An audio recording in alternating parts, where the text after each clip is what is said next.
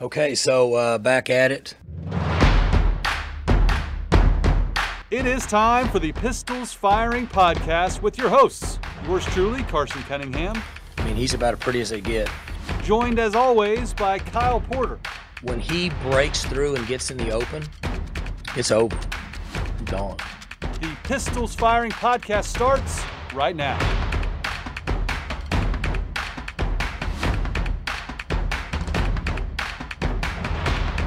We are back at it. Welcome back. I'm Carson Cunningham, joined by Kyle Porter. Kyle, how are you today, my friend? Carson, I'm good. I'm baking in the shed. We do our rhythm the last couple weeks has been Monday morning and then Wednesday afternoon. Monday morning's great. I keep the AC on all night in the shed. It's cool. It's nice. Wednesday afternoon's rough. It gets hot out here. I've actually considered. Remember when Gundy was going to take his shirt off after the Central Michigan game? I've considered doing that in my shed. Just protesting the 2016 Central Michigan game from my shed during our podcast. I think that's appropriate because it was really hot that day at the Central Michigan game. I was down on the field and I was just baking. So. Yeah, I might do it. No video, but I may do it. Hey, before we get into the first five, Carson, MidFirst Bank, sponsor the podcast. They've been awesome. We have loved our partnership with them. They're offering a big time bonus. A big time bonus if you sign up for their OSU credit card. You can go to midfirst.com/pistolsfiring. That's midfirst.com/pistolsfiring. And not only does it display your OSU pride, but it also helps us out just by just supporting our sponsors. So they're great. You get a $150 bonus by signing up for that credit card. You can earn points. You get Bursar. There's a Bursar rewards option. So a lot of cool stuff going on with that OSU credit card. They've got it's all orange and white and black, and they got a ton of OSU stuff going on. So go sign up for that, and thanks again to MidFirst Bank for sponsoring the pod.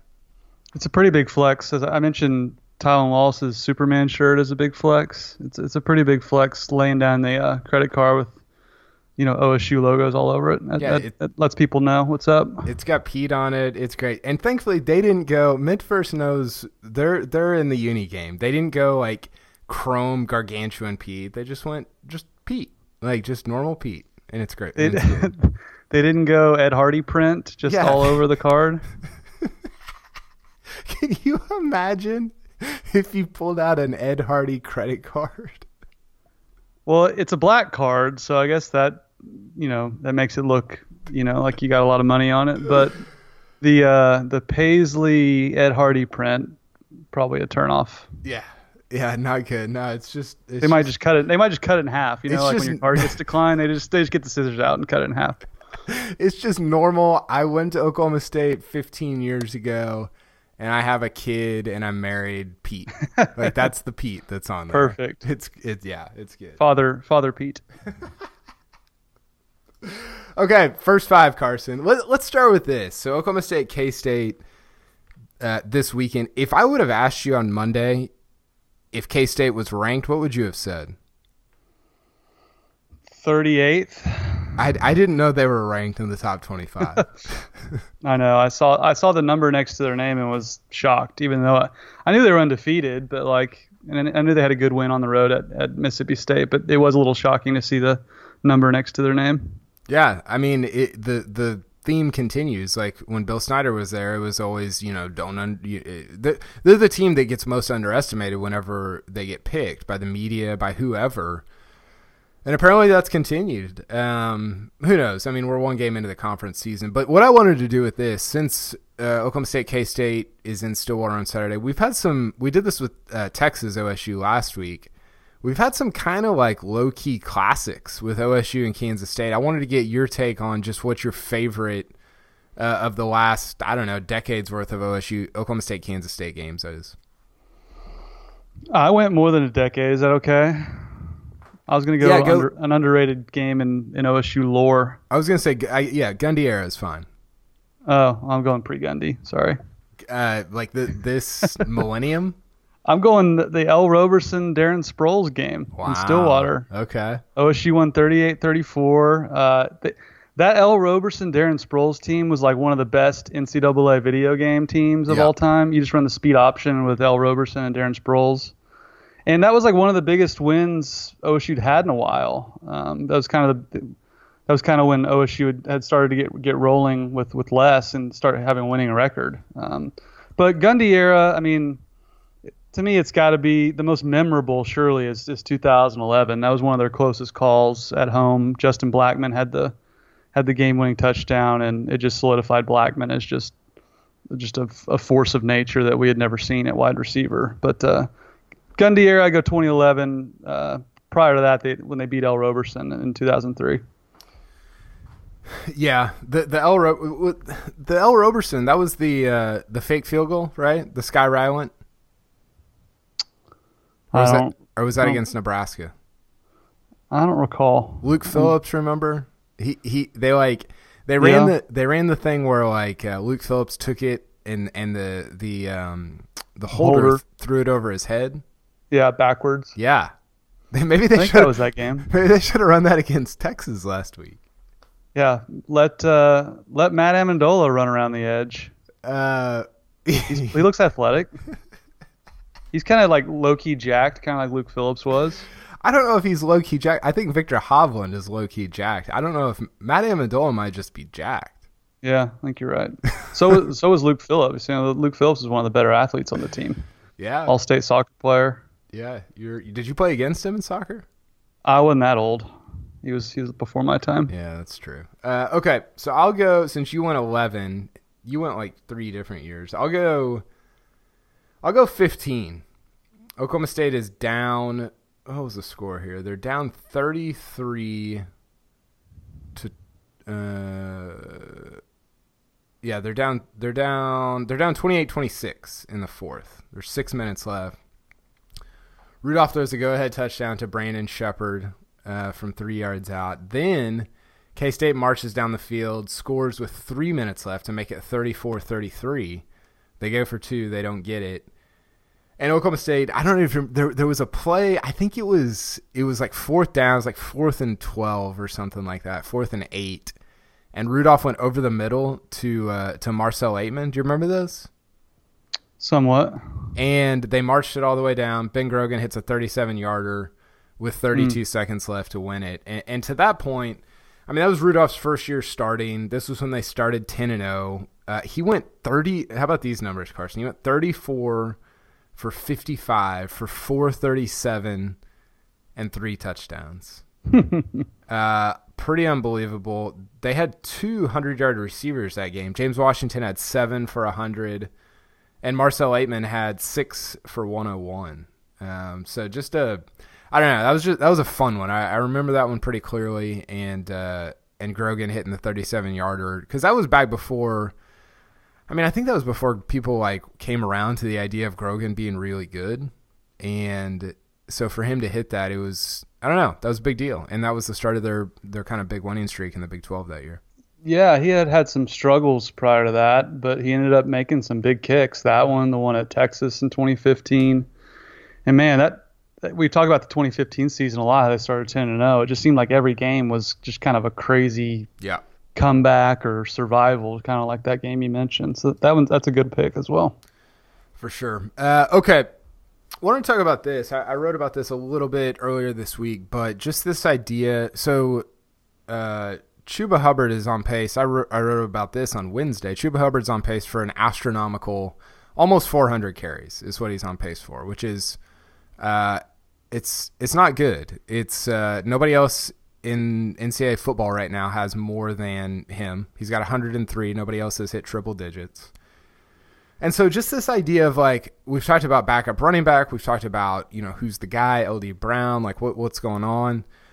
Isn't Spencer Sanders kind of their backup running back? Like, does that make sense to you? It kind of clicked with me a little bit after I can't remember if you and I were talking or maybe I was talking to somebody else, and it's like, wait a second, they already have another running back and he just plays quarterback. Does that add up to you? Yeah, it adds up. I think of it in these terms. Oklahoma State at the end of the year, excuse me, is going to have kind of a certain amount of rushing yards. And whether that's filled with the backup running back or Spencer Sanders, whoever's most effective, I think they're going to get to that number. And I think it's bared out so far that Spencer Sanders is going to be the one that makes up the slack for Chuba Hubbard. Now, is Chuba going to get 37 carries every game? Like, I know Gundy talked about that in his press conference. He knows that that's not sustainable. And he talked before the season about, the percentage level of his players going down as the year progresses, just how much output they can actually produce. So no, I do think Spencer's the backup running back to this point. I'm worried how sustainable that is. But I do think of it in terms of actual production rushing the football. Yeah, I think Spencer's going to be, when the dust settles, he's going to have the second most rushing yards on the team. I think that's an interesting way to look at it. I do have concerns of how sustainable it is. Well, remember last year when they didn't want to run Corn because they were like, well, what if he gets hurt? And this year they're like, sure, we'll run Spencer 18 times a game. We don't care. Yeah, that's fine. I mean, yeah, they're different styles though. Whereas Spencer can avoid contact, where Cornelius just kind of had to absorb it. Yeah, that's probably the biggest difference for why they wouldn't last year. Yeah, that's a good point. Those two combined, by the way, for 55 carries. 55 carries at Texas on Saturday. Sanders and Chuba did. They are the best rushing duo in the Big 12 in terms of yards per game. Now OU's weird. They've got like Hurts is averaging like 126, and they've got three other guys that are right around 60. But there's not one that is like really popped like Sanders does as kind of a second guy.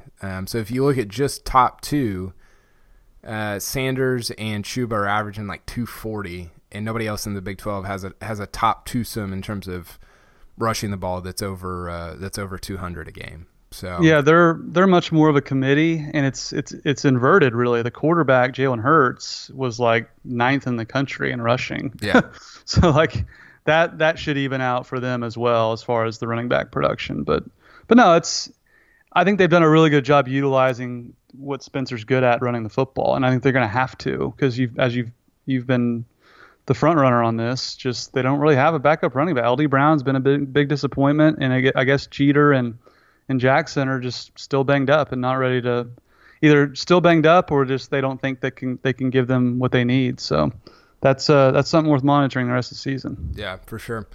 Okay, next up I got a quote for you here. We're going to get to the ESPN Plus thing in a second, but I got a quote to follow up something you said on Monday about kind of, when we talked about Sean Gleason and Mike Gundy and who's running the offense and what's going on. I'm going to read this quote to you from Gundy's presser on Monday. You ready for this? Yep. So he said, this is Mike Gundy talking about Sean Gleason. It's really clear. You can ask any of our offensive coaches. When I go into that meeting room, I tell them, look, I'm not the head coach, okay? I'm just a position coach just like you, and I'm giving you information. As Mike Yurcich's career progressed, he learned to throw more of it in the trash. Sean is a little more into what I have to say, to be honest with you. What do you think about that? Oh, I think it's a natural. I think we've seen this before. We've seen this movie before. When Mike Yurcich got there, he listened to Mike Gundy, or Mike Gundy overruled him. However you want to phrase it, it's total gray area with us. Mike Gundy's not going to lift the veil, lift the curtain, and tell us exactly what's happening on a game day basis. But it's clear to me he hired Mike Yurcich so he could call the shots. He wouldn't have the offensive coordinator title. But he hires a guy from Shippensburg because he knows, A, he's not going to leave anytime soon because he just plucked him from a lower level. And B, the guy's going to listen to what he says. And I think he's trying to replicate that with Sean Gleason. Now, Sean Gleason had much higher credentials coming from Princeton with what he did. But the idea that Sean Gleason's just going to go full Todd Monken or full Dana and just override Mike Gundy it's not realistic. I think he listens to him because he's a boss. If your boss tells you to do something, you're going to do it.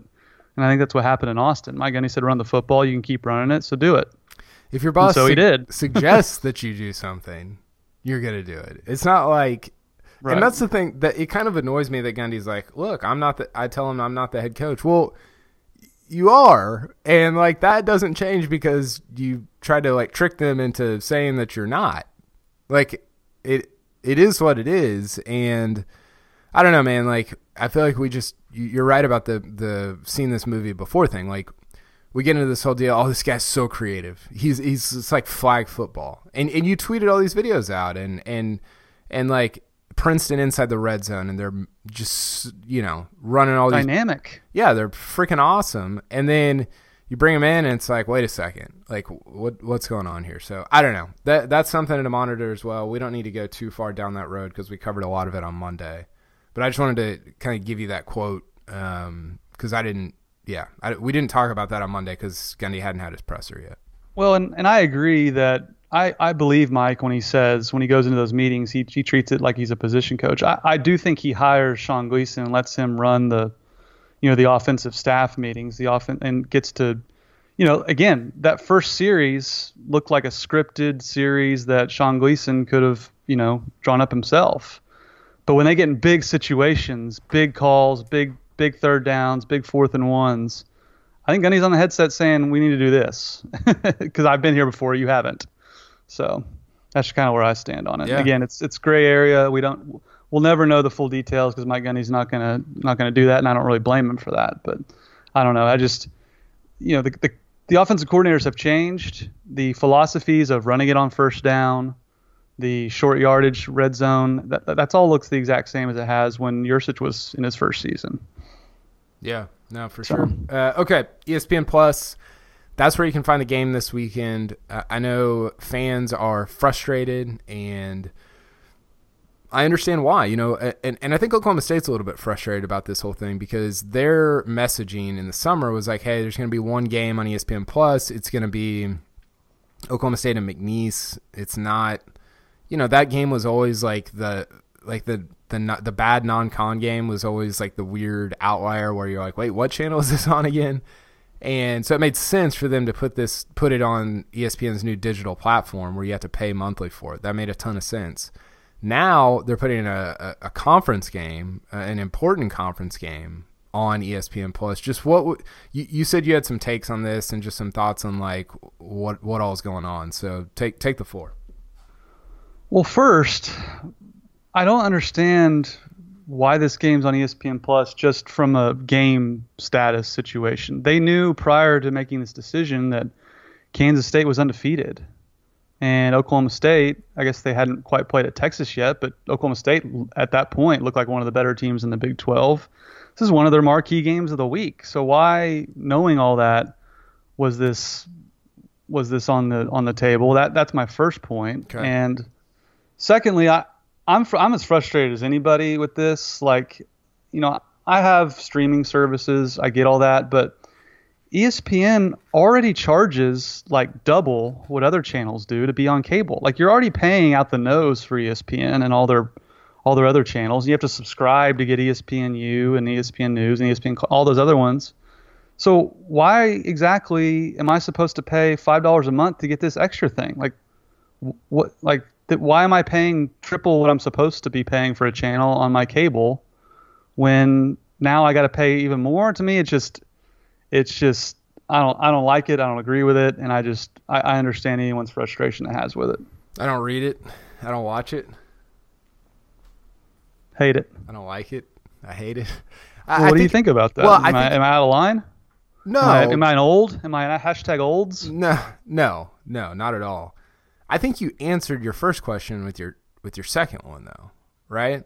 Like if the first question is like, why are they putting a good game on ESPN Plus? It's because ESPN wants to get as many subscribers as possible to ESPN Plus. They're trying to fill up this digital platform. Look, like I love the Big 12. Volleyball and soccer and gymnastics, that's not going to drive the kind of traffic you need to make this a viable product.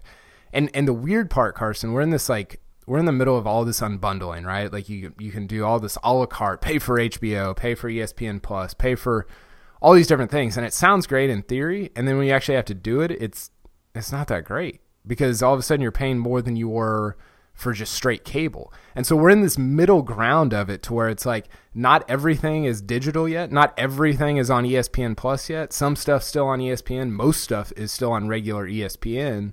And I think this middle ground, until everything goes digital, like everything's just ESPN Plus, maybe someday Monday Night Football will be ESPN Plus. But until we get there, there's always going to be consternation and frustration around what is and isn't on the regular ESPN versus ESPN Plus. Does that make sense? Does that kind of answer it? Yeah, we're in that middle area where people are kind of transitioning and they have both. And I do understand, this is going to force a lot of people to subscribe to ESPN Plus. I get that part of it.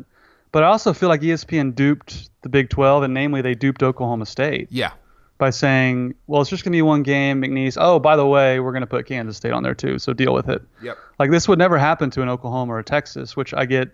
They do their own third-tier rights. That's why Oklahoma and Texas will never be on ESPN Plus. I get they're from more of a position of power, but I don't know. It seems like a weak move by ESPN, and I wish Oklahoma State would tell them to shove it.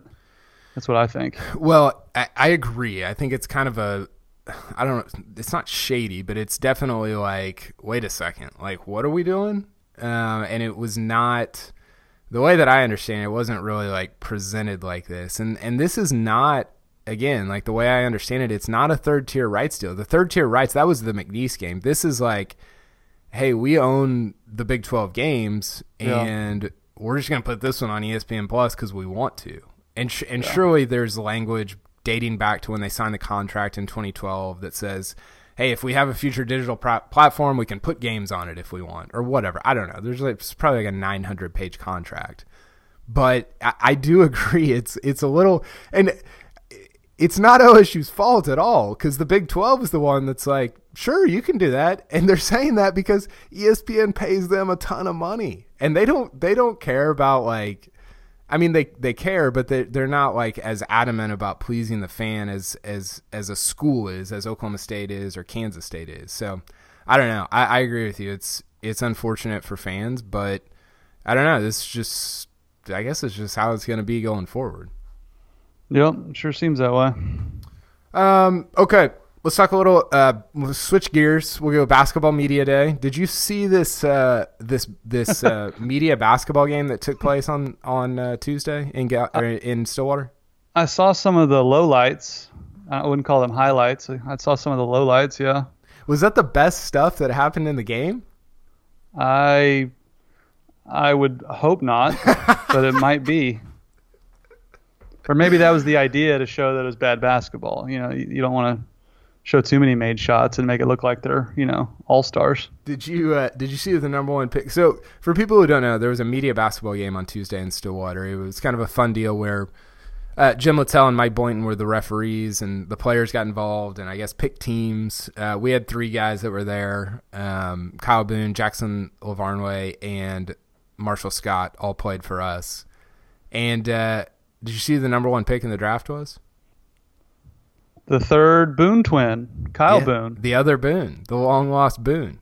This might have been a Michael Olowokandi situation though. I don't know if it panned out. Did his team get smoked? No, Marshall's team got smoked, but okay. I don't know how much. I don't know. I don't have a box score. I haven't seen a stat line on Kyle. I have a lot of questions. Someone had inside info because Kyle's a pretty good athlete. Like he's a good golfer. Is he a good basketball player? I've never seen him play basketball. I have no idea. I mean, media folks aren't like, we're not known for our athletic prowess. So I think like an average level of athleticism qualifies you to be like, a top tier pick in this game. I guess so.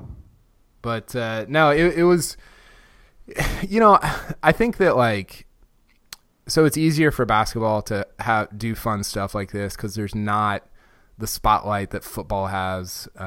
Boynton he's just more open than Gundy is in terms of being able to talk and ask questions and do fun things like this. And I don't know. I thought it was a cool start to the beginning of basketball. First basketball practice is Wednesday today, the day we're taping, which is crazy. But it was fun to kind of get things kicked off that way on Tuesday.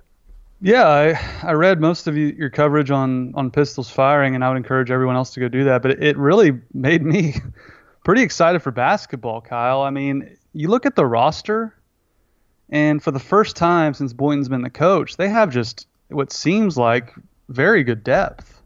I mean, there are so many new faces on this team and guys that I'm pretty excited about. The guy I forgot about was the grad transfer from UMass. He looks like a player. Jonathan Laurent, however you say that. Yep.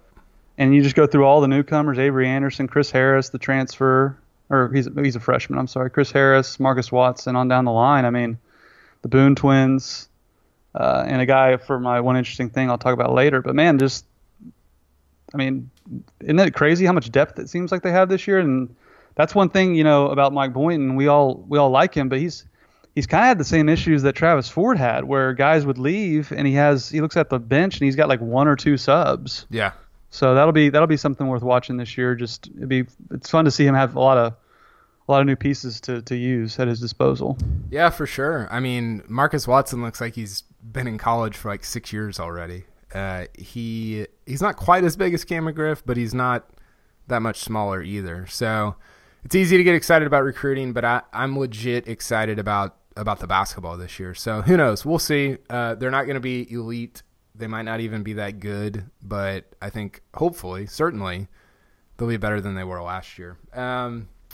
Okay, you ready to get to the uni preview? Let's do it. Do you have yours written down, ready to go? Well, I mean, I'm perfect the last 2 weeks. No, you missed the helmet last week. Yeah, I got the combo. So did I. Yeah. Okay, you didn't get the combo perfectly the week before at Tulsa. No, I didn't. Let's get to this week's uniform preview, brought to you by Chris's University Spirit, your one-stop Cowboy shop on Campus Corner, and be sure to shop online at chrisuniversityspirit.com. Do you want to go first, or do you want me to? You can go ahead. Okay. I'm going with I have no idea when the last time they wore this is. Justin Southwell made an awesome chart. He probably spent like 15 hours on Google Sheets making this chart. Probably longer than that, actually. And I don't have it in front of me. I'll pull it up after while you're giving your pick. But I don't know the last time they wore it. I'm going black, orange. So black helmet, black top, orange pants, with the Ed Hardy bowling ball design on the helmet. Not to be confused with the mid-first Ed Hardy card. Yeah. No, mid-first would never do that. Black, orange.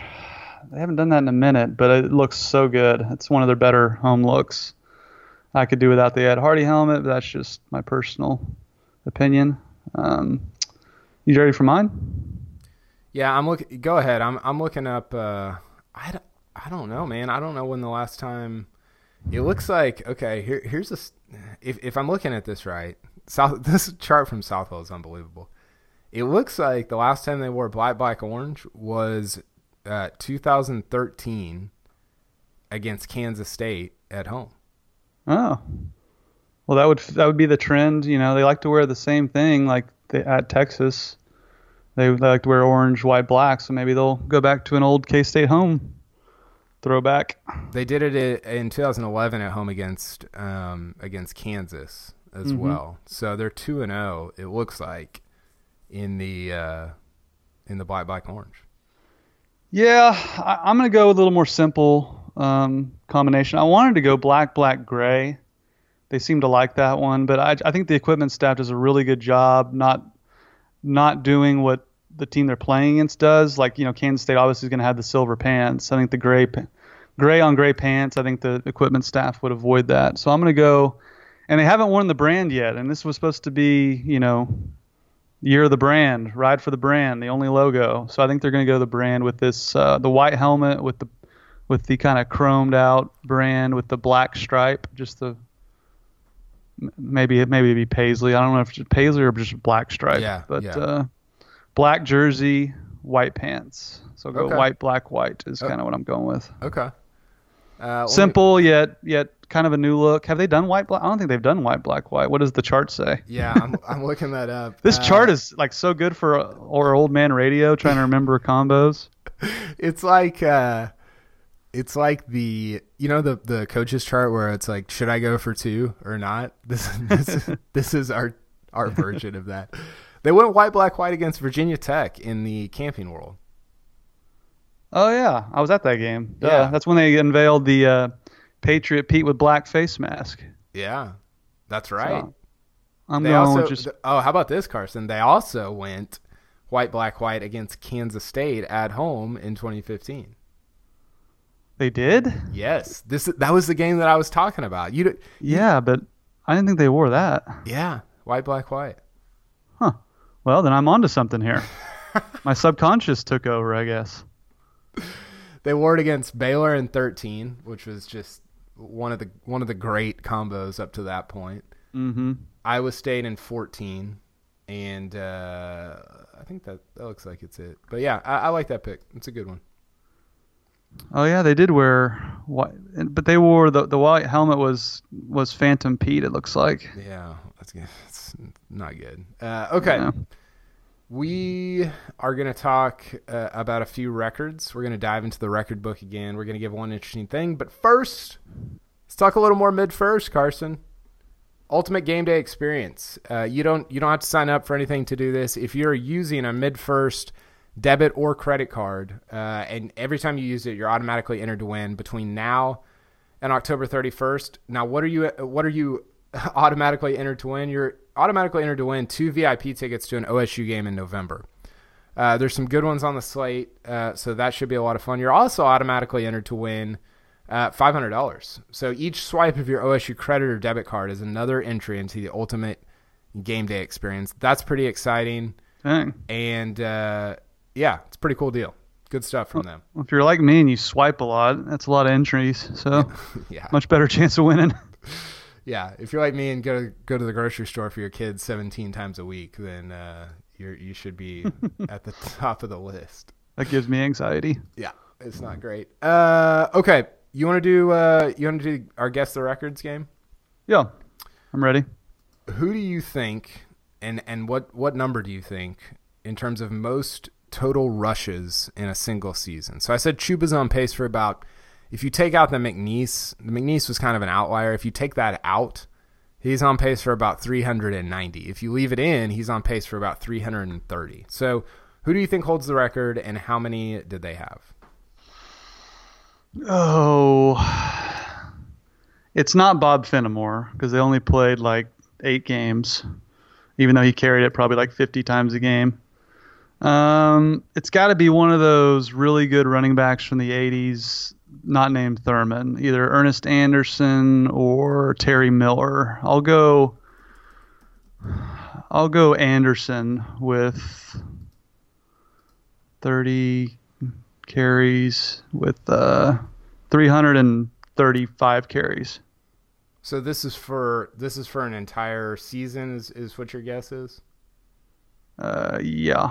Okay, so it is. Wait, what did you guess? Ernest Anderson with how many? 335. That's a great guess. So Ernest Anderson is second on the list with 353. Oh. Barry in 1988, 373 carries out of the backfield. See, I thought they rode him like freaking Secretariat. Well, he was Secretariat in pads, but I thought he was out of game so fast and got to 200 yards so fast that he wouldn't be number one. But that probably should have been the guess. Yeah, so he had 373. Thurman Thomas ran it 328 times in 1985, and then you got Terry Miller, David Thompson, Thurman. You don't really get to the modern era until ninth. Joseph Randall ran it 274 times in 2012. That was the Westlawn J.W. Walsh year. And then Kendall Hunter ran it 271 times in 2010. So those are the only 2 guys that have ever cracked the top 10 in the Gundy era. And Chuba is, he's unless they just sit him or, I don't know. He's well on his way to getting into that top 10. Yeah, and what's crazy is he's not really built like that. Like he's more of a scat back that can run for power. So that's That's concerning, but Ernest Anderson was a good guess. I must say so for myself. Yeah, it was. Okay, next one is how many 100-yard rushing games did Zach Robinson have in his career? So we talk a lot about Spencer Sanders. Is he the best runner since Zach? You throw Walsh in there probably, but how many? In terms of like full-time, multi-year quarterbacks, how many 100-yard rush games do you think Zach had over the course of his career? Well, he played 3 years as a starting quarterback, probably midway through his sophomore year. Probably had 3 per year. I'll go 9. 3, 6. I'll go 9. So he only had 3. Oh, I thought he did more than that. I did too. So he had 2007. He had 116 against Texas Tech. Also 2007, he had 109 against Kansas State. And then in 2007 again. So all 3 came in 2007. He had 144 against Baylor, and that was it. Now, part of that, the names that he is playing with here, you got Dantrell Savage, you got Kendall Hunter, you got Keith Toston. These are all pros. Like, these guys all played in the NFL. So I think they probably held him back a little bit just because they didn't need to run him. But I was kind of surprised by that. I thought he would have had more. And he got hurt a couple times running the football, so even more reason to kind of hold him back. Remember that run, that shot he took against Texas Tech? That might have been 2007. Yeah. Remember he got concussed or hurt his shoulder on a big hit. J.W. Walsh, by the way, only had 1. That was against Mississippi State in 2013. And Spencer Sanders has how many? 1 so far? He's got 2. He had Oregon State and Texas. I forgot Oregon State. Okay. Yeah. So he's got half as many as Zach and J.W. Walsh had combined over the course of their careers. Wow. Pretty wild. Pretty impressive. Yeah, it is. Okay, let's hear one more time from our sponsor, Chris's University Spirit. We'll come back. We'll wrap things up. We'll talk about we'll give some predictions for the weekend, Carson, and we'll talk one interesting thing. Chris's University Spirit on Campus Corner in Stillwater, Oklahoma is proud to be your one-stop Cowboy shop since 1986 and proud sponsor of this podcast, Pistols Firing. They specialize in custom-printed Oklahoma State apparel and merchandise and pride themselves on their excellent customer service. They also offer a full line of custom Greek apparel and can even outfit your Little League team head to toe. They're located at the corner of 3rd and Knobloch on historic Campus Corner. You can follow them on Facebook, Twitter, and Instagram. And be sure to shop online at chrisuniversityspirit.com. Shop Stilly, shop Chris's University Spirit. Okay, Carson, you said you had a basketball note for one interesting thing. What do you got? Yeah, apparently Mike Boynton has found a diamond in the rough from the Netherlands in Hidde Roosink. He was kind of a late ad for them, but all you got to do is go to Pistols Firing and read up on Media Day, and the guy that everyone says has made a huge impression so far is this guy from the Netherlands. He was kind of off the radar. He wasn't even on the recruiting websites, but Mike Boynton says he's come in and done everything he's been asked, and apparently he can just shoot the lights out. He's 6'10", but he really is kind of that modern-day stretch 4, and I think that's something they're going to need on this team, Kyle. It's, as much as Mike Boynton's added, youth and athleticism, and they still have, obviously, Thomas DeZagua and Lindy Waters for shooting, and Cam McGriff over the course of his career has been a good shooter. But I think one thing they'll need is shooting from their big men. And I think this Roosink guy is obviously impressed so far, and he's a true freshman, so he's got 4 years of eligibility. So I'm super intrigued by him. And a lot of times in the preseason, the team can kind of tell you who's going to break out. I think that everyone's kind of pointing at this guy. Yeah, I always get a little leery with the guys coming in from Europe, and what are they like in an actual game? Like, why didn't anybody else find? There's just a lot of questions. But yeah, it is clear that he's kind of the guy that everybody's maybe he'll pull the reverse Mason Cox. Like, maybe he comes from another country to the U.S. and thrives within the Oklahoma State basketball program. That'd be awesome. Kind of like Tom Hutton. He came from Aussie Rules. He's really the inverse Mason Cox. He came from Aussie Rules. I kind of forced Stillwater.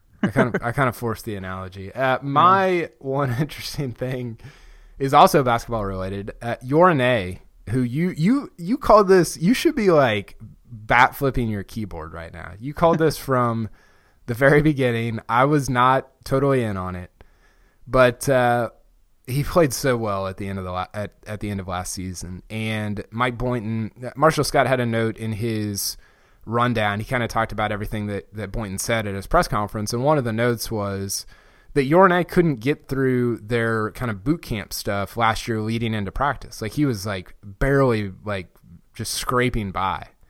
And that this year he's one of the strongest guys in terms of like, not, I don't mean like physically strong, but just ability to do all the training, all the running, all that different stuff. So I am very, very excited for year 2 of Yorane, because I think you make such a big leap from freshman to sophomore year. And if his sophomore year is anything like we saw at the end of his freshman year, I think he's going to be really good. And that's a big deal, because Oklahoma State hasn't had very many great big men in the last decade. No, and at the end of the year, it looked like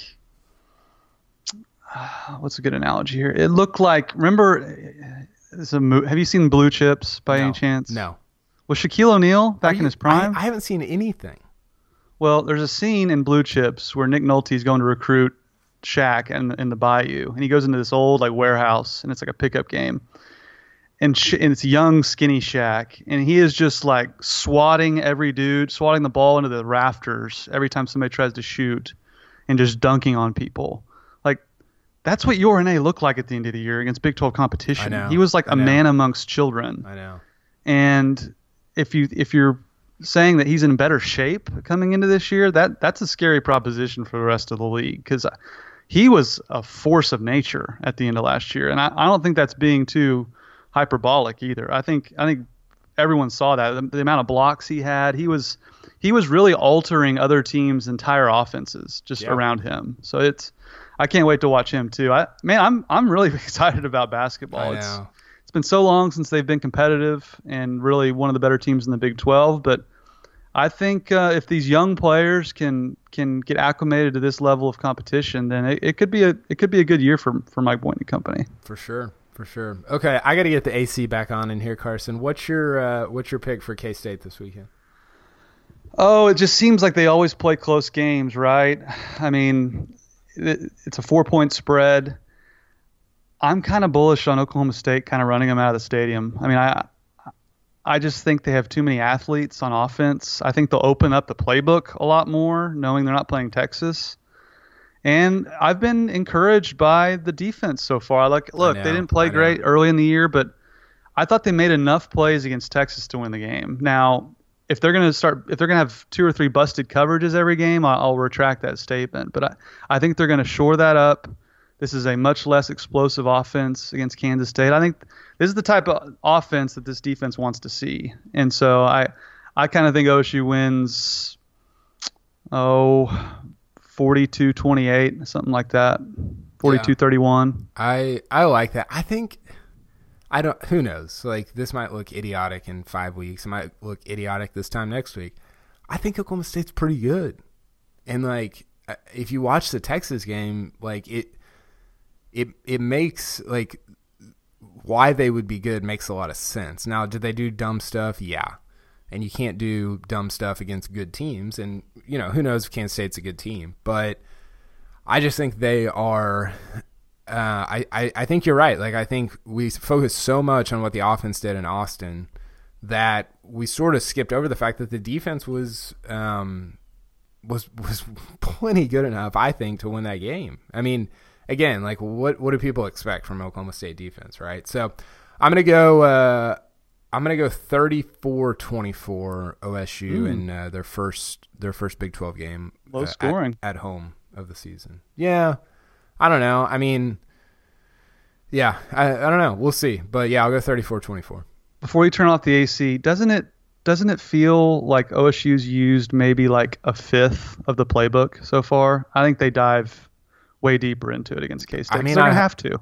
I hope so. Yeah. I mean, yeah, I hope so. Doesn't feel like they've opened it up at all yet. 34-24 qualifies as like a blowout in this series. Every game is like 2 points. So. That's true. Okay, Carson. Good stuff. We will talk again next week. Thanks again to MidFirst Bank. Thanks again to Chris's University Spirit. Appreciate the sponsorship, and it's been a fun year so far. Yeah, it's been fun. I'll be in Stilly, so I don't have to watch ESPN Plus, and we'll talk to you after the game. Talk to you later. Yep.